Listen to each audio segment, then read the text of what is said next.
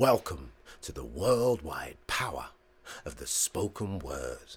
A wealth of lucid showers raining, cogent verve, odes of pearl, opal verse. Well, come spend couple hours doused in our cursive twirl. Taciturn foes burning, golden urns, swollen nerved ogres purged. Welcome to the worldwide power of the spoken word. Droves of Don Dada prose throws a sonorous spotlight on life's dirt like glowworms turn the iridescence of awareness to global concerns. Murderers earn more than life's worth, so we fire vernacular cannons to transcend the madness worldwide.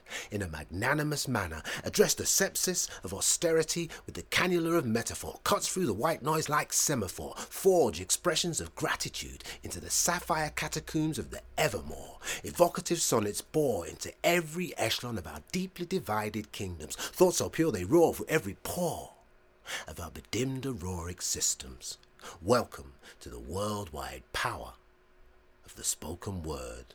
Romantics fandango with the jiu-jitsu jargon of activists. Meter masters craft iambic tracts of pentamic sanctity. Fantasy and drama sharpens the armory of wisdom and bliss, requisite to outwit the sight pits of ever-impending mendacity. That's the worldwide power of the spoken word. Stands and delivers, audience bristles, cadence quivers, quatrains rain quicksilver. Inciting rhythms and rhymes make our matter-mired minds take to the sky on a narrative high like haiku hunting hummingbirds. That's the worldwide power of the spoken word. A votive insurgency of poetic clergy awokens as a thousand-petal lotus envelopes us in a purple ocean of expressive wholeness to extol with fervour our chosen sermon.